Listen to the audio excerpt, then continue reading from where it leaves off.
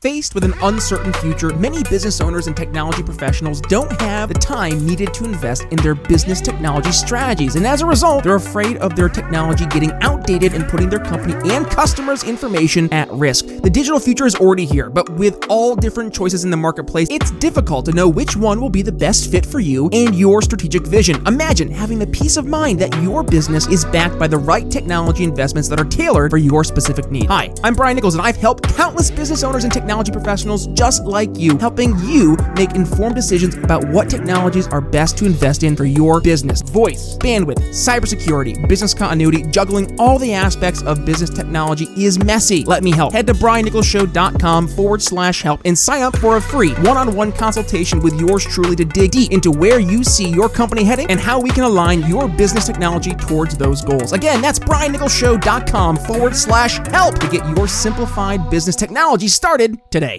Victor Antonio, welcome to the program. Selling is all about we're not selling a product, you're not selling a service, you're not selling value, you're not selling whatever you think you're selling, a solution. You're selling change. Welcome to the Brian Nichols Show, your source for common sense politics on the We Are Libertarians Network. As a sales and marketing executive in the greater telecommunications cybersecurity industry, Brian works with C-level executives to help them future-proof their company's infrastructure for an uncertain future. And in each episode, Brian takes that experience and applies it to the Liberty movement. And this is why we talk about being the trusted advisor. You should be able to help use that expert guidance and all the opinions that I'm sure that you have and help lead them towards not just a decision, but the right decision.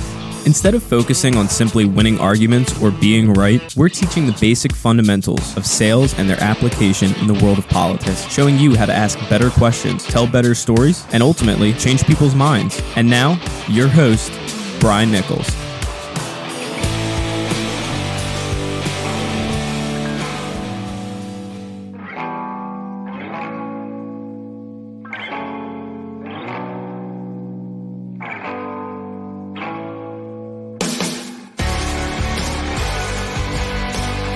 What's up, man? I can't hear you. Oh, you can't hear me. Okay. There you go. There you go. Now excellent. There we go. All right. We'll edit it in post, right? We'll edit it in post. That's right. Well, I was introducing you and giving you all the kudos and the love. So let me do it again.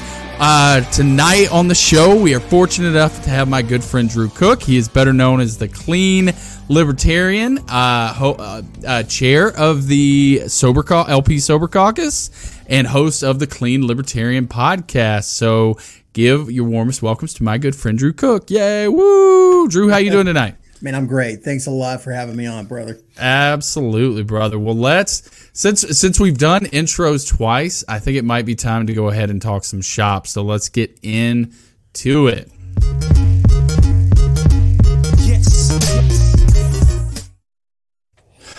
All right, Drew, where on earth do we even start after a week like this? Man, it's been a fun one and a crazy one. Now, here's what I like to do here that sort of sets us apart here on Cell Liberty and as a group, and that is that we can as libertarians fight over just about every issue. The nuances, the theory. I hate all that stuff, man.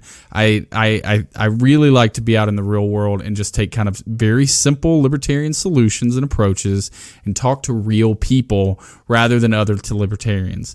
And so I have had several conversations on the topic we're going to talk about tonight that your expertise is in, sort of drug policy and decriminalization and having those conversations with other people. So, maybe towards the end we'll talk a little bit about the nonsense, but let's stay on track here. Okay, so Drew, you go up to a normie, let's say a coworker, who doesn't know your past, your history, or anything like that, and it comes up, I like those libertarians, but don't they want to legalize heroin for 5-year-olds and stuff like that? What are your techniques, and walk us through kind of how you guide that conversation to change their perception? Well, the first thing to point out in that particular conversation is that children can't consent. Below 18, no, not even in Ancapistan would that be something that would be permitted or allowed. But beyond that, I think the most potent thing that any of us could present to a normie in this day and age is the 100,000 dead addicts from last year. Okay. Fentanyl is on the rise. These drug policies that we currently have give cover to bad actors. You don't see that type of stuff happening at your liquor store or CVS, and these are things that I feel like are the best selling point that we have in the current climate. Yeah. So it sort of gives and lends credence to the idea among normies. And I how long you been a libertarian? About 10 years now. 10 years. Okay. So I'm a Gary John. I got to frame this.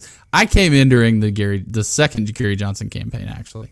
I was disgusted with the GOP. I'd watched enough Jon Stewart to realize that both of them kind of suck and are hypocrites. And so I took off and, Gary was a nice, soft place to land, is what I like to tell people for those of us who were lost.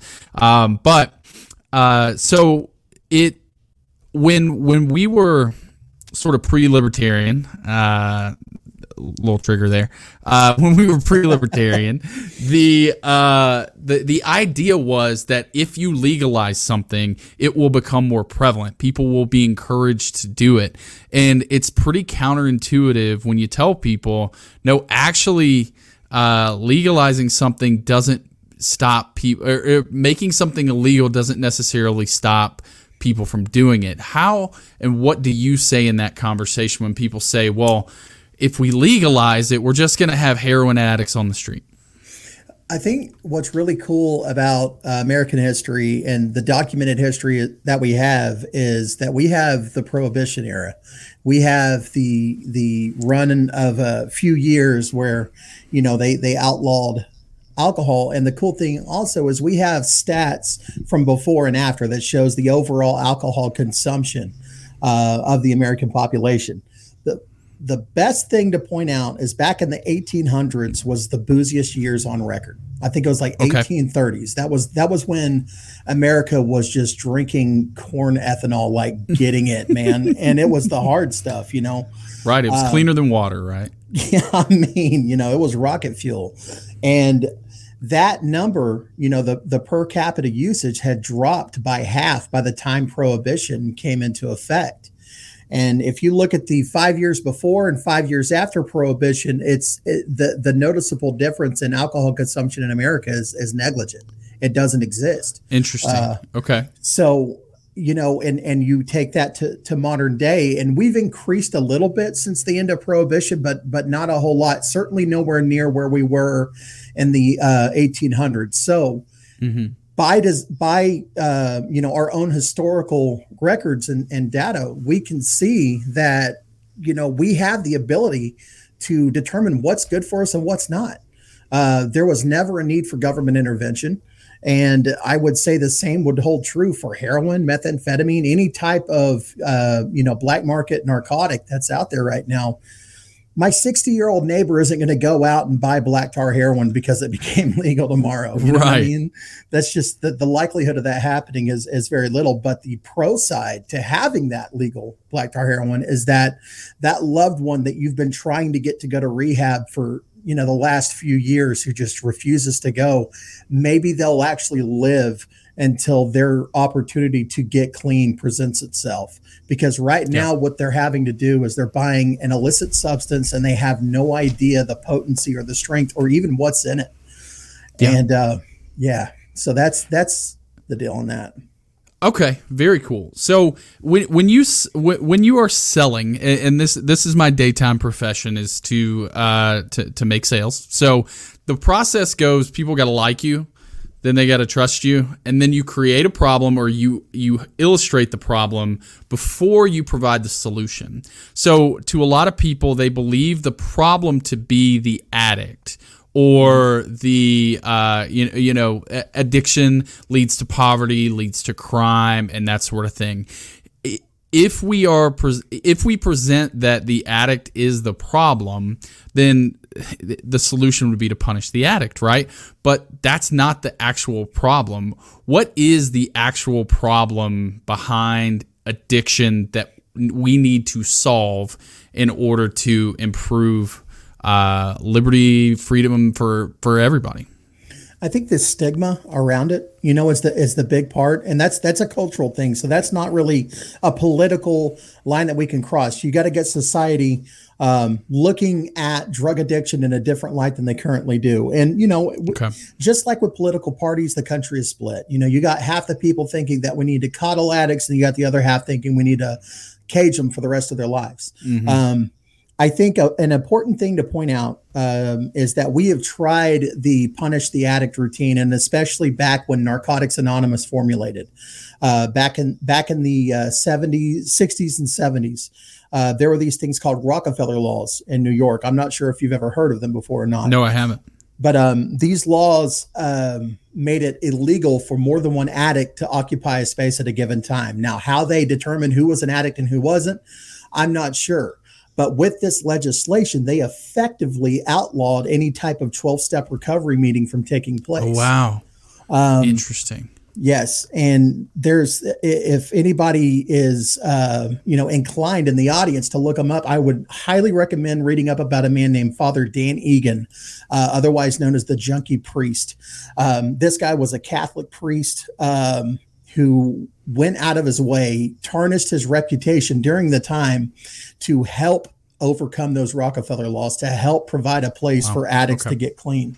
And so all that to say is that 12-step recovery started to work, right? Once these laws got abolished, and it started to work. So you fast forward to modern day, and at the end of the day, government's saying, hey, you need to go to these 12-step meetings.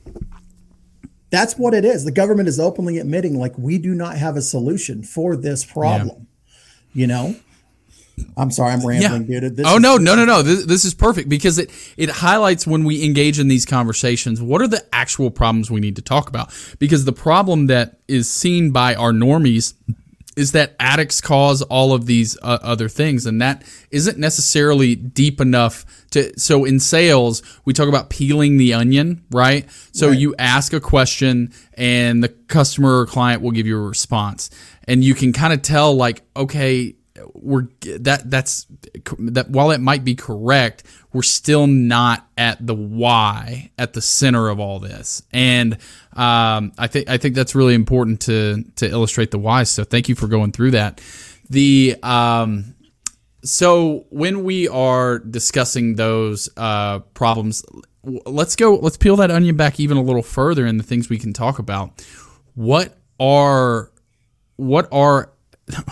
the things that are at the core root cause of addiction itself? Man, I wish there was a one size fits all answer for that, but there simply isn't. There's a number of things that lead someone to have substance abuse issues. I do believe that there are certain, markers that are present long before a substance is introduced into the person's body. Sure. But overall, man, you got a lot of people who had certain traumas. You got some people who they got addicted because their doctor prescribed them opiates for some sports industry injury. Oh, yeah. There's so many different types of stories, but overall, if I were to paint it, I would say that a lack of healthy coping skills would be the root cause of, and that's such a ham-fisted answer to that question. It really is. Yeah, but no. I think in not being able to answer the question, you actually did answer the question, because what I find is effective when I'm selling people on these ideas of liberty that might seem a little outlandish is to find a story that they, even if it's not necessarily a true story, it's true somewhere. It's not, but that somebody can connect with. So I'll give you a great example. When, and I've mentioned this before, shortly after the Parkland shooting, because the kid was under 21, they said, you have to be 21 to buy alcohol. You should have to be 21 to buy a gun. And so the story that I used to overcome that was, okay, do you hate single mothers who are like teenage single mothers?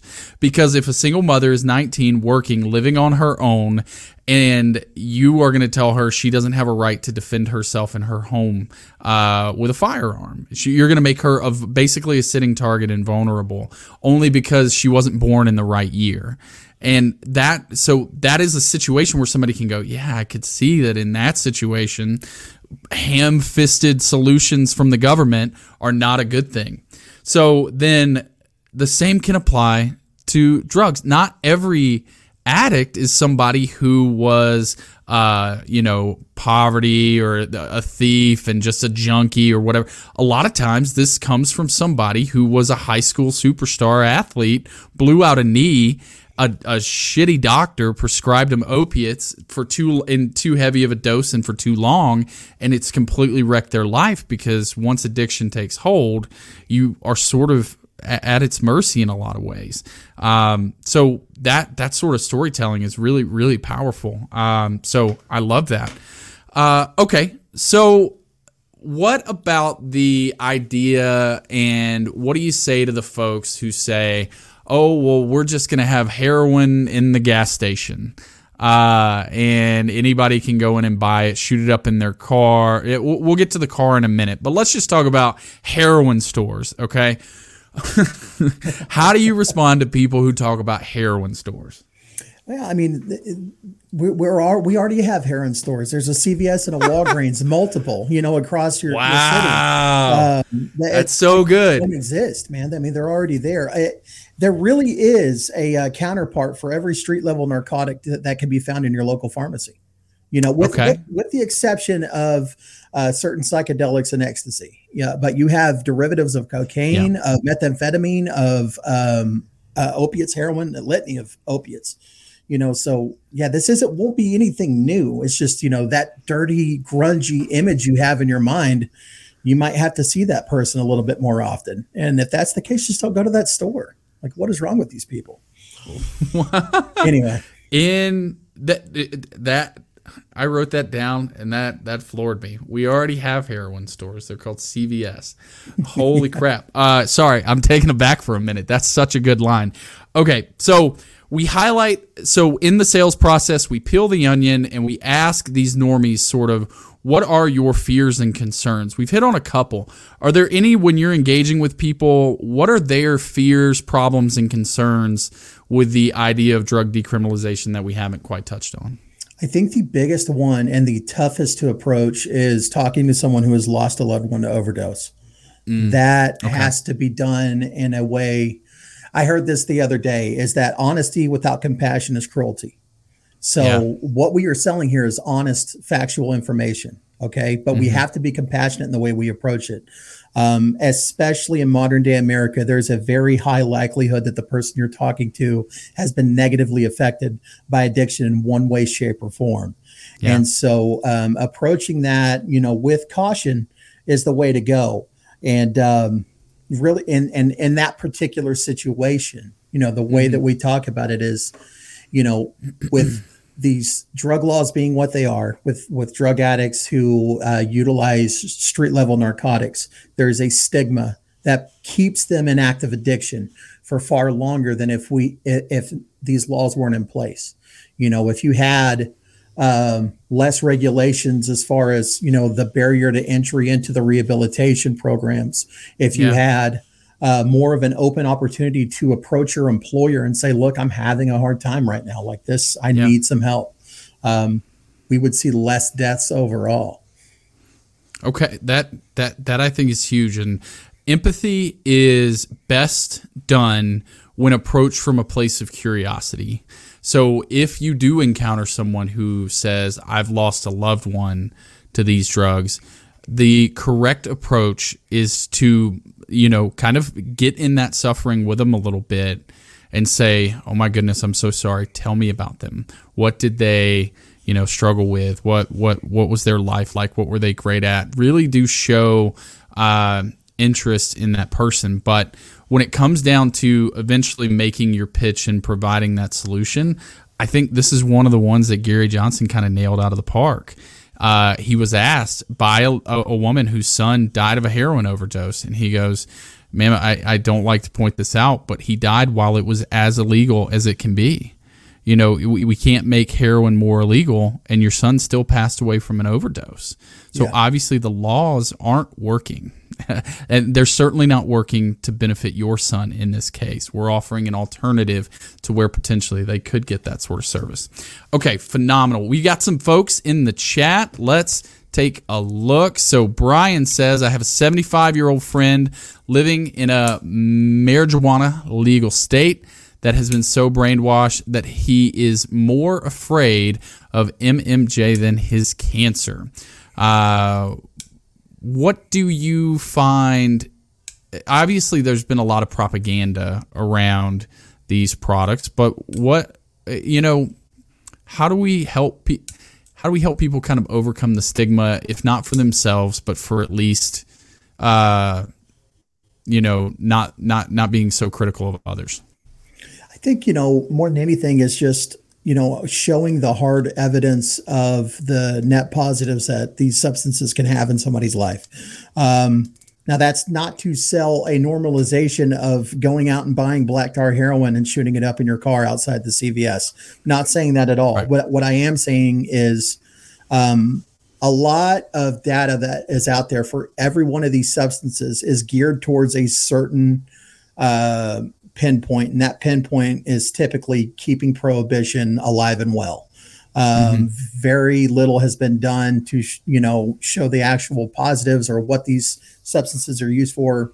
For instance, there was that story out of LA County about the sheriff getting contact high off of fentanyl and having an overdose. That was complete nonsense. Yeah, of course. That's the type of stories that we need to go out of our way to really poke holes in, to show that this is not real. That is not the way this stuff works. And the other part of it too is that and I keep going back to fentanyl because that's the hot topic item right now, right? Like they're wanting to keep it Schedule 1. The DEA's being the DEA. And the thing about it is fentanyl's been around for a long time. It's only when it started showing up in drugs that were not sold as fentanyl-laced drugs that it became a problem, right? Yeah. When fentanyl was sold as fentanyl, there wasn't an issue. That tells you that, the market being what it is because of government policies is the reason we're having a problem with this particular substance. Yeah. It's not the substance itself. Right. Yeah, 100%. So, okay, I love that. Let's talk a little bit. Well, let's go into one or two more problems. And Greg here brings up one, the problem of feeding the prison industrial complex. And Aaron A. here says, like Larry Sharp pointed out, the war on poverty has made more impoverished and the war on drugs has made more drug addicts. So, and I think those two go hand in hand because a lot of people talk about crime and you see it increase in areas of poverty, and addiction and poverty tend to kind of go hand in hand in those neighborhoods. So, how have you seen and learned that those two are correlated when it comes to poverty and criminalizing poverty to the point where people have one place to turn? I mean, it's a multitude of issues. Of course, you always look at criminal organization and enterprise. They take a foothold and they're always going to use the vice, right? They're always going to go for the thing that's been outlawed, and that's how it's going to continue going. You see it happening with not only cartels down south. I don't know if you follow any kind of narco news, but man, what is happening south of the border does not get enough attention. If you think that the footage that you see from Iraq and Afghanistan, from those wars were bad, that's still happening, but south of the border, man. Yeah. I'm talking kids' soccer games being, completely interrupted by gunfire and this and that. But so that's impoverishment, abroad, but impoverishment here looks a lot like, the felony conviction rate and what that entails for a member of society. It's insane and it's ridiculous. Drug court is sold as some golden idea. If there's anything that y'all take away from this, it is that drug court should be fought tooth and nail and completely upended. What drug court does is it's a trick off. It gets you enrolled in these programs that you have to pay for by yourself. Interesting. Yeah. So what it is a lot of different counseling, therapy, drug tests, all of it you got to pay out of pocket for and hold down a job at the same time. A lot of people are unable to complete it unless they have some like overwhelming support. And the majority of people going into the system, they don't have a support system, man. Like their support system was the drug game. That was them. You know, that's what they did. And then you're telling them to be good and pay for it in the process. Like, how does that work? You know, you're not teaching anything new here. You're just using a gun, and you're not Robin Hood in the process. Like you're actually the villain here. You know what I'm saying? Like, it's not good. And they do it under the guise of we're helping these people, right? By putting them in a cage and locking them in a cage. And I think, framing it, I've always found a ton of success framing it against guns, because typically, and obviously there's plenty of people on the left who are big government cronies and they're going to support a police state and all that sort of stuff. They hate this just as much. But right wingers are the ones who clutch their pearls about drug decriminalization, if we're being honest, right? Yeah. So, but right wingers love their guns. And so I find a lot of the same principles are comparable when they talk about their guns as what they are hypocritical on when they talk about their, legalizing drugs. And I go, so do people die at the hands of guns? Do people abuse guns and use it to harm other people? Do people use guns to rob other people? Now, does that mean that if you have guns in your house safely, and that you are going to do those things? No. Okay, so it's the same thing with drugs. There are going to be individuals who are struggling, who are going to abuse it. They are going to but until harm happens, no crime should have happened, right? Yeah. Until you murder somebody, having a gun should not lock you in a cage. So until you harm somebody else, why should you be locked in a cage for drugs? I love that comparison. It starts to sink in with them a little bit. And then they move into I don't want heroin stores and, but that is sort of the core issue, is that who are drug users harming? Who are addicts harming?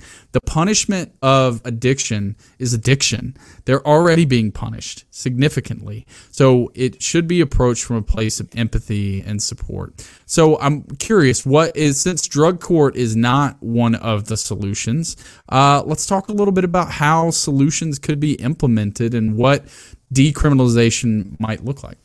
I will tell you right now, and this is no lie, the coffee pot at your local NA or AA meeting has done more to combat drug addiction than every federal, state, and municipal government combined. Just that coffee pot alone, okay? Holding a gun to an addict's head and telling them not to ever use again is the same as holding a gun to a homeless person's head and say, just buy a house. There's a lot more that goes into it than just don't use. If just don't use worked, DARE would have worked for all of us, right? Yeah. So we have to look at this, and you don't, I'm not saying anybody has to have empathy. You can feel however you want to feel about it. But the fact of the matter is, every time government gets involved in these policies, it creates more addicts. Most recently, we heard about the scary opioid epidemic. Well, what ended up happening is doctors stopped prescribing as many painkillers. Yeah. Patients were addicted to painkillers. So what did they do when they couldn't get the prescription? They went to street level narcotics. Yeah. It's crazy. I mean, anybody with the two brain cells rubbed together could see that happening from a mile away. Yeah. And then they clutch their pearls and they're like, how did this fentanyl epidemic happen? Like, why is there 100,000 dead addicts? Mm-hmm. And it's like, the way to approach these things, as far as looking at decriminalization, and I hate to point to another country, but Portugal has done really well. Portugal has done really well with their approach. Not only have they had more people actually finding recovery and actually getting freedom from addiction by taking that type of stance, and I think it's what comes first, the chicken or the egg argument. Yeah. What changes first? Is it public perception or policy? But I think in this case, changing policy would have a good chance of changing public perception. Yeah. Right. And with a policy change as vast and wide as full on decriminalization, man, I really do think we'd see a lot less people dying from addiction and finding some help. Yeah. More people finding help, less people dying is what I'm saying.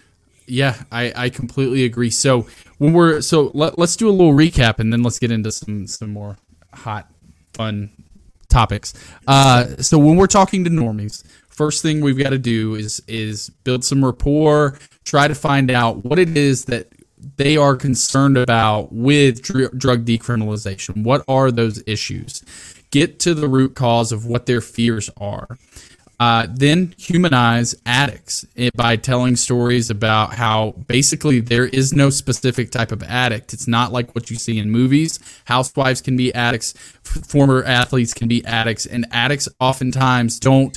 They're not in the gutter. They're struggling at home and all this, and then show how a policy that criminalizes that when they don't harm other people could potentially take that housewife away from her kids, lock her in jail for years, and harm that family rather than getting her treatment.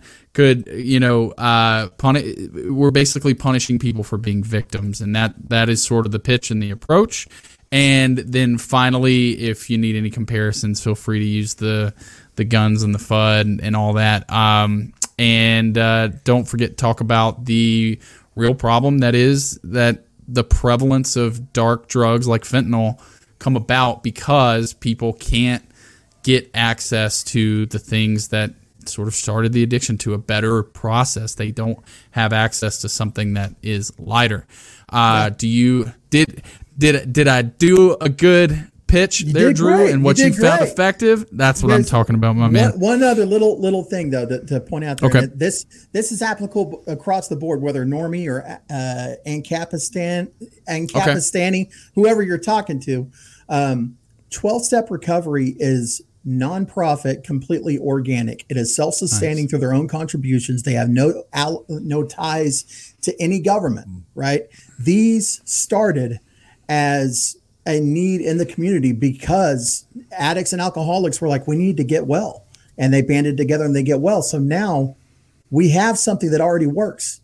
That's not government involved at all. So that's the thing I really think we need to prop up. And I think that's the selling point. Okay.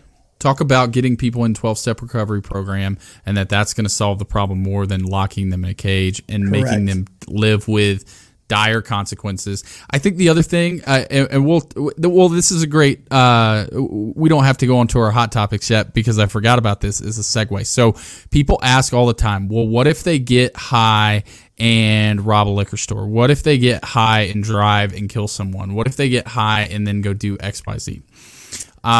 The important part of that conversation is you go, okay, all of those things are illegal and should stay illegal probably.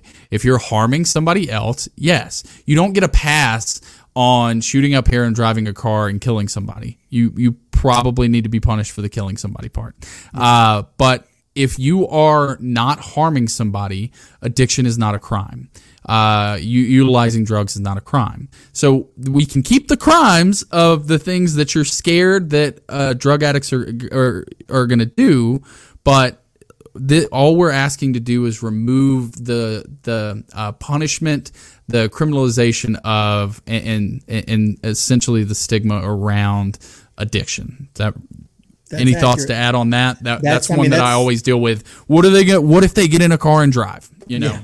I mean, it's that we already have situations like this, with alcohol. You worry about those things, but you prosecute those things. Anytime that the NAP is violated, anytime somebody, and I know if you're talking to Normie, you're probably not talking about the NAP, but anytime there is a victim created by the actions of someone, whether under the influence or not, those crimes are still going to stay in effect regardless of the legality of a substance.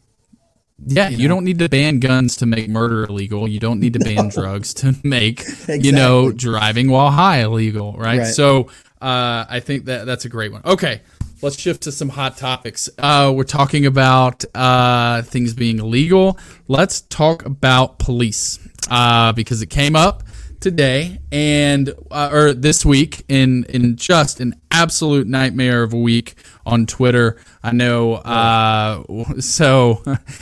Essentially, what is it? Is it an old Rothbard quote? Was it Rothbard that said "Unleash the who was, or was that Hoppe? Or I'm not sure, I don't read theory. The only theory I read is Star Wars. So if there you want to talk about the old Republic, we can get into that. But I avoid theory for that very reason. Is that some of the newest theory is 30 years old, and what happened is we got a lot of good libertarian theory like in the early to mid 1900s, and then they kind of ran out of stuff to talk about because libertarianism is pretty simple. So what did they do? They start going deeper and trying to apply it to today's problems and issues. So if you're reading this theory that was 35 years ago and they go, well, we should do this. Well, we've grown and learned a lot since then. So when a theorist says we should unleash the cops on the homeless and take back the architecture, that I think that's clearly a guise for bums, vagrants, and addicts, right? Yeah. And I think we've learned a lot about what an addict is and how people end up in homelessness situations. So we don't necessarily have to get into all that. We all know the perception of a homeless person in 2020. We have a much better understanding of how they ended up there than versus 1992 when that quote might have been written. So maybe we should take it with a grain of salt. But my real question was interaction with the police and what the war on drugs actually does to empower the police. What are your experiences on that, and what have you seen? I've seen, I've been to jail quite a few times. I have seen the Stanford prison experience play out on a full scale, time and time and time again. Out in, the world, I have seen cops that are just as dirty cops. I've seen some that seem to do okay for their job. I don't know. I've had multiple interactions with cops. I've only been beat up a couple of times by them. So that's pretty good. I think those are pretty good odds for me. But I think ultimately this war on drugs, and you said it best. I mean, it gives causeway for these police to do things like civil asset forfeiture, no-knock raids. Just the militarization of police is all in the name of those crazy cartel members and those, drug dens that we have to go kick the door in on. That the reason we have the police state that we do is directly because of drugs. And the policy, not drugs themselves, but the policy surrounding them. Yeah. If you go back and you watch and I know this isn't necessarily real life, but you watch Andy Griffith and Mayberry and all that, that is sort of more of what I think a lot of right wingers think police officers are. They're sort of there to help the community and, assist and do all that. When in reality, these are the drug war has turned them into essentially door-to-door used car salespeople. And I know I say this as a salesperson, but we're teaching you how to do sales and persuasion right here.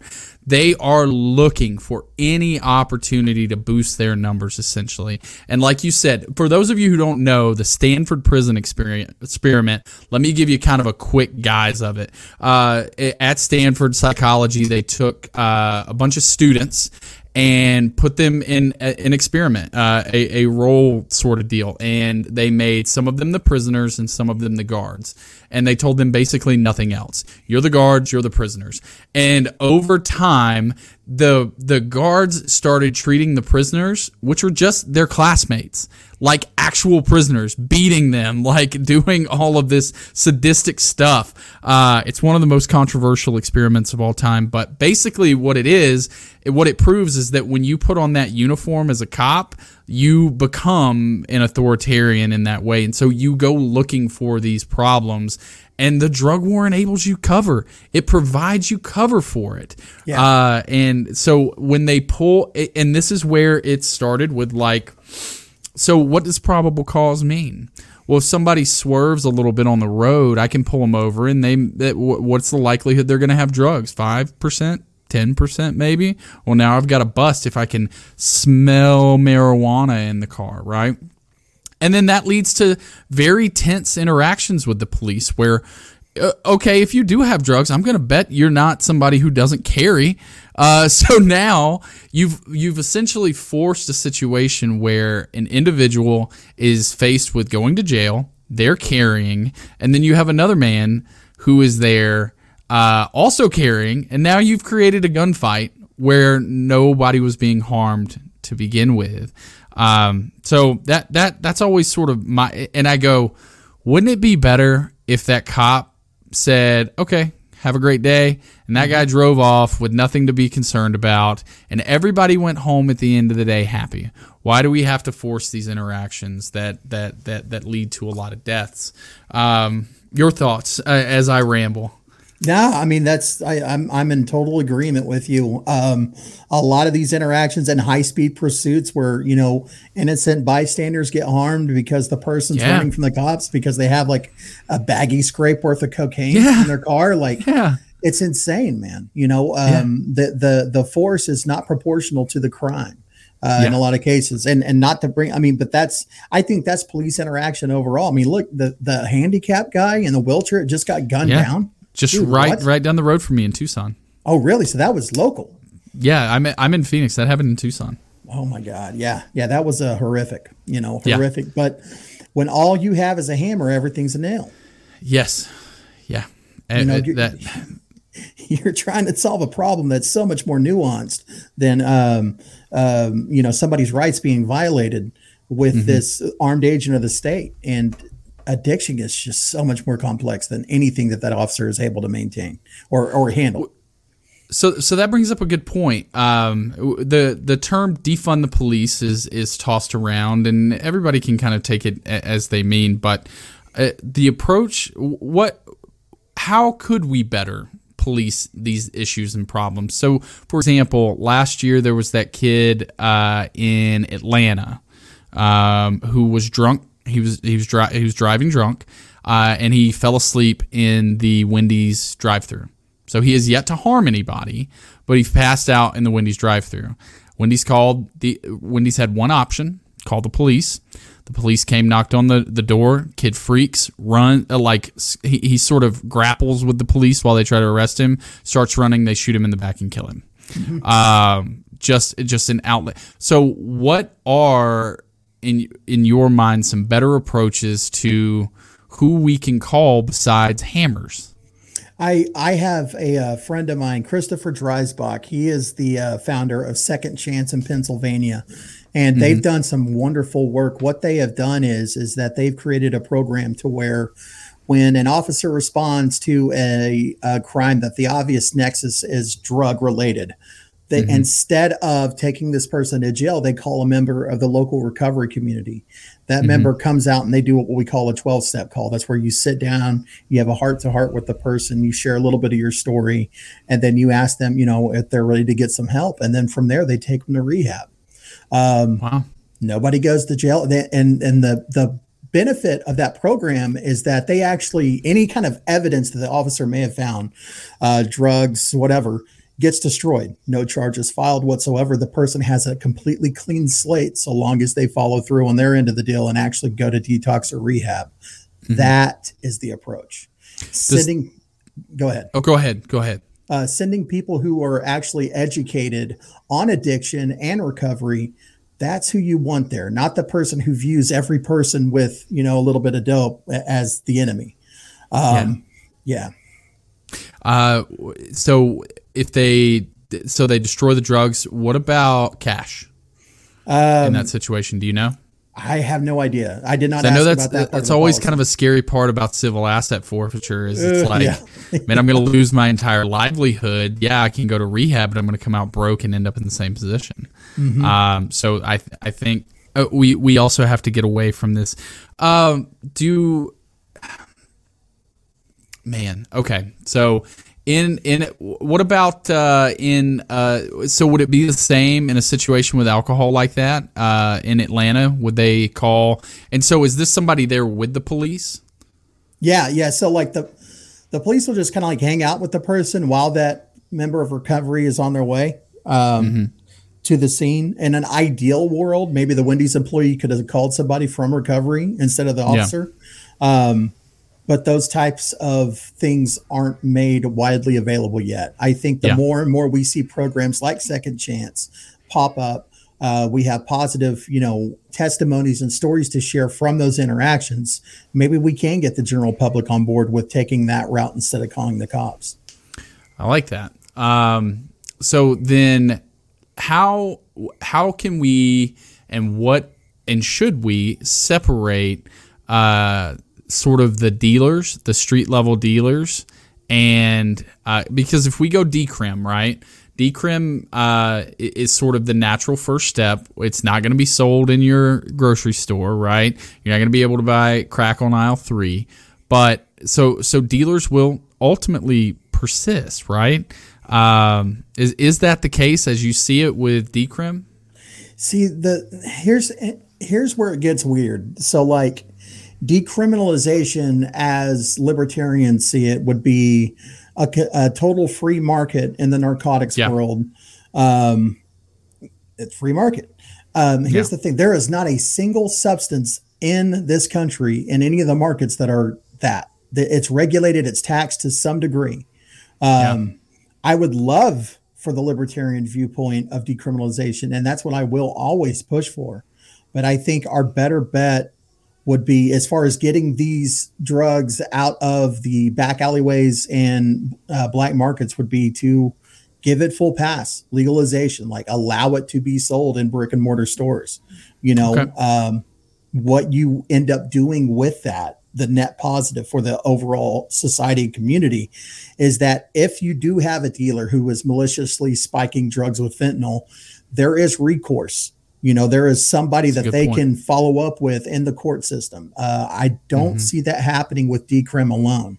The other part of it too is that you can, and I know us libertarians hate regulations, but I mean, let's just be honest, man. Like you would have regulations, 21 and up only. In a decrim, you would have stories of, oh, this person sold a 16-year-old heroin, or something like that. Yeah. But, no, I think that makes a ton of sense. And so I think there are, especially, and this is this is what I tell people. So if you interact with me on Facebook or Twitter or whatever, I come across very much as like a minarchist, where I'm like, deep down, like I want it all to go away, of course, right? The more you learn, you're like, no, to hell with this, end it all. But this is about having conversations with normies. So sometimes it's important to let them sort of get some wins in there. And I think what you just mentioned are some important things to give them as wins. Look, it can be regulated so that we know it's safer, and and then there are repercussions for people who do it. If we put it in brick and mortar stores, we can eliminate street level dealers so that it can be regulated. This is much safer. If we even, oh God forbid, use money that was fed into prison systems to fund rehab. Look, you're getting, the money's being stolen anyways. I know the best thing to do would be not tax people, but you've got to sort of paint a picture in order, because and that is why it's important to be able to play minarchist sometimes, is what I like to say. I'll pretend to be minarchist when it really helps get the point across. You know what I mean? Yeah, absolutely. So that's very good. Let's get to some comments, man. People are wanting to hear from you. So Brian, policy changing is what started the drug war in the first place. Jared, the best way to convince politicians to legalize anything is to convince them they can make bigger profits if they get in early. Then the kickbacks from big pharma, shots fired. Not wrong though. If I hear gateway drug one more time, I'm going to lose my shit. Let's get into that. What are actual gateway drugs and what are not gateway drugs? I think it's a gateway culture. I don't think the gateway drug is real. I think that, I can only go off of my personal experience, and mine was hearing in school that pot was the same as heroin, from the DARE officer. Trying pot, just having a bad case of the munchies and a little paranoia. I was like, well, they lied about this. They probably lied about everything. You create a gateway culture because you've lied about what these substances actually are. You have to, with above board, honest dialogue about these substances. You wouldn't have things like a gateway drug or anything like that. You wouldn't have people trying something they had no business trying to begin with, if you're honest about these substances. Yeah. Yeah, what that made me think of is, so you're right. In DARE, they said marijuana and heroin are basically the same thing. So you finally turn 20, you go off to college, you're good guy, and then there are like 6 people at the college party, smoking weed or whatever, and you realize like, oh man, I guess it isn't what they told me it was. Mm-hmm. So then the other things must not be what they told me it was. So you're actually more, if you lie and are dishonest with people, you're more likely to lead them into addiction and the substances they should avoid. I think this is a really good point from Aaron. What normies need to be made aware of is that the drugs do not make the addict. An addict can get off on what they can find in a hardware store. Many fall for the drug of choice fallacy. Is that what you've experienced? Because even on like TV shows about addiction, they do have their drug of choice. They're like, I'm a crack girl, or one person has meth or whatever. Is that the case, or do they just do what they can find when it comes to addiction? I mean, we've all got our greatest hits, I'm sure you like certain music, but if you're in a boring setting and you only have one station that you can get that's not, your preferred music, you're going to listen to it. And it's the same thing with anything. It's addiction is a form of escapism, right? So just to kind of bring it back to not having healthy coping skills to deal with the world around you, you're going to use whatever you can. And Aaron is absolutely correct. There is nothing. There is no merit to the drug itself. That's one of the things I learned in recovery, is that the drugs were just a symptom of an underlying problem, and that problem I had to deal with head on. First, I had to get the drugs out of the way, but still, the drugs were never my problem. Yeah. In fact, they started as the solution to that problem. Correct. And then addiction is what became the problem. So yes, that makes a ton of sense.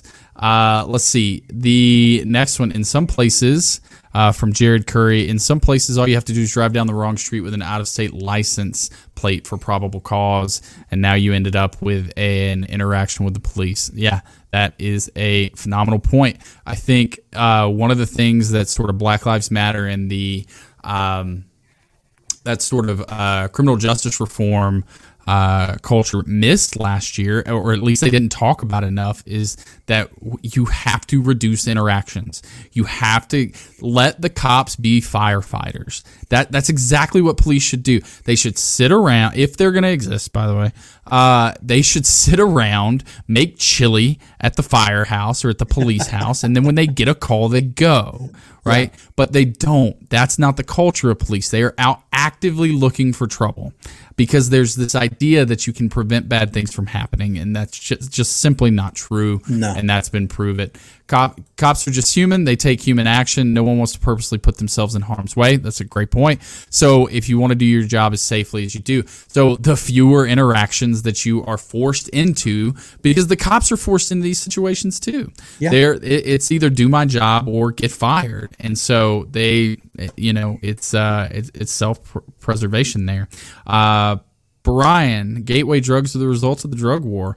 When one supply is eliminated, one searches out for another and may be convinced to try this. It's just as good. Do you see that a lack in supply in some cases, like let's say they bust a transport or something, it has sort of a huge impact on an area and ends up being worse? Yeah. So here's something interesting. I was just having this conversation on Twitter recently, is that methamphetamine today is not the methamphetamine from 10 years ago. It's an entirely different product with entirely different side effects. Psychosis is a lot more widespread now with this drug. Users report having blurred vision, which is nickel poisoning from the gun blowing they're using in this. Right. It's every single new regulation they have tried to get ahead of, making it harder to get Sudafed or, what was the old trucker pills that you could get at every gas station. Ephedrine. Yeah, the ephedrine. That's it. Yeah. Yep. Every time one of those sweeping regulations comes along, the chemistry changes and this drug becomes more dangerous, but it's just as widespread.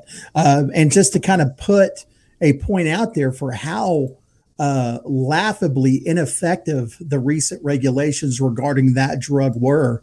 8 ball of methamphetamine 10 years ago around here would run you at least 200, and that's if you knew the person really well. Now it's about $20. You can get a 1/4 ounce for $40 cash. So at a fraction of the cost, this drug is widely available and it's doing damage, and that's another direct result of government action right there. Yeah, crack cocaine was born out of the scarcity of cocaine. New forms of drugs essentially is market innovation, right? And we're pushing it on the black market. Okay. Any final thoughts for us, Drew, as we kind of wrap this up going into time on having conversations with normies about police interactions, addiction, and how we can be better at opening people's eyes to these issues? Point to your brothers and sisters in the rooms of 12-step recovery who are actively telling you that we need to end the war on drugs because they do not have a vested interest in it. When I tell you I want the war on drugs to end, it's not because I want to use tomorrow. I could use today, but I choose not to. I'm doing so because the best pathway forward for society and for the future members of recovery is to end this war on drugs, give them the best opportunity to find us. Absolutely. Well, give us some plugs. Tell us about the show, the caucus, and what you got going on. Okay, so first off and foremost, the Clean Libertarian podcast. You can find it on YouTube and Spotify. I do 1 episode a week, and there's a lot of stories of recovery on there. I've also had a lot of drug activists and other types of conversation. But the main thing I want to plug is the Sober Caucus, the LP Sober Caucus. We are a group of people within the party who believe that we have the best possible message for ending the war on drugs. There's a ton of nuance to be found. And we know exactly all those talking points. On top of that, we want to create spaces at libertarian events to where, libertarians, we tend to be kind of crazy, right? We party a lot, we drink, we do drugs, whatever, some of us. But we want to create a space to where if you are in the rooms or, just living a abstinent lifestyle, you can come holler at us, man. We can hang out and still have a good time. So be looking for us in Reno, and at LP Sober Caucus, you can find all of our updates there. Absolutely. And I will be running in Reno, so come find me, say hello as well. Well, awesome. Drew, thank you so much for being a part tonight. And man, I'm really grateful for it. And you guys go follow the Clean Libertarian podcast and at Liberty Drew 84. That's it. That's the guy. All right, guys. Have a fantastic evening. This is Jeremy signing off. Have a great night. See ya. Thanks for listening to The Brian Nichols Show. Find more episodes at briannicholsshow.com. If you enjoyed today's episode, don't forget to subscribe. Want to help us reach more people? Give the show a 5-star review and tell your friends to subscribe too. Find us at briannicholsshow.com and download the show on Apple Podcasts, Spotify, or wherever you listen to podcasts. Follow me on social media at bnicholsliberty and consider donating to the show at briannicholsshow.com/support. The Brian Nichols Show is supported by viewers like you. Thank you to our patrons, Daryl Schmitz, Laura Stanley, Michael Lima, Mitchell Makowitz, Cody Johns, Craig DaCosta, and the We Are Libertarians Network. Trust the experts. We're all in this together. If it saves one life, raise your hand if you heard any of those tiresome phrases over the past year and a half. I know my hand is currently raised. Millions of people across dozens of industries were labeled unessential and forced to lock down with livelihoods and futures crushed in an instant. And as government has continued to expand its power and leverage fear to turn neighbor against neighbor, a group of filmmakers have taken a stand and are determined to help set the record straight on the importance of following the actual science of the pandemic. Follow the Science on Lockdowns and Liberty from the Sound Mind Creative Group is a brand new docuseries highlighting the stories of those negatively impacted over the past year and a half by ineffective government policies enacted in the name of following the science. With noted experts like Nick Hudson from PANDA, the Pandemic Data and Analytics Organization, healthcare policy advisors like Scott Atlas, and telling the stories of business owners, families, and just your average everyday person harmed by these government mandates. Follow the Science on Lockdowns and Liberty is giving us a chance to make sure the true stories of the pandemic are told. So please help us at The Brian Nichols Show in supporting the Sound Mind Creative Group. With noted figures in the Liberty movement like Dr. Tom Woods donating thousands of their own dollars to this project, you know just how important this project is. So head to briannicholsshow.com/follow the science to donate and catch their brand new trailer to the docuseries one more time. That's briannicholsshow.com/follow the science.